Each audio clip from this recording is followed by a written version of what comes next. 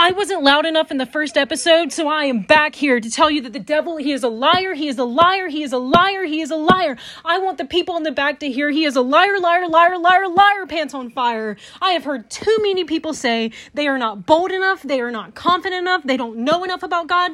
That is lies, lies, lies, lies, lies, straight from the devil. Proverbs 28 verse 1 says, "The wicked flee, though no one pursues, but the righteous are as bold as a lion." That is one verse that tells you are bold. Tell God that you desire to be bold, strong, and courageous, and you will be. Tell God you desire to know more about him. Seek him in his word, and you will have knowledge.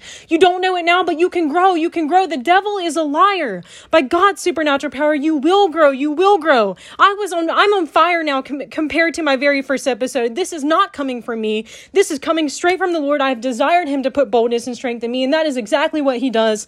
Luke 12 verses 12 says, "The Holy Spirit will teach you in that very hour what you ought to say." You can grow. Philippians 4:13 says, "I can do all things through Christ who strengthens me." That is pretty clear right there. God's supernatural power will put that boldness and that fire and that wisdom in you. Matthew 7:7 says, "Ask and it will be given to you. Seek and you will find. Knock and the door will be open to you."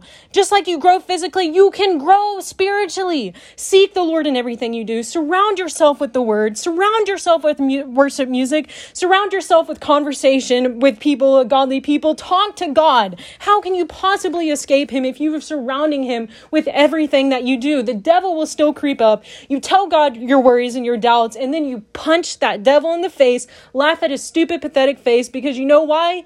You have the creator of the universe on your side. Lord, thank you for putting this fire in my heart to speak to these people today. I ask that you give them boldness and then strength, and I ask that you put that desire in their heart for them to seek you in absolutely everything that they do. And I know you will give them that boldness and that strength so they can tell the whole world about you, fully confident, not with the devil telling them that they can't do it because they can. And you tell us that over and over and over and over again. And I thank you so much for that today. Amen.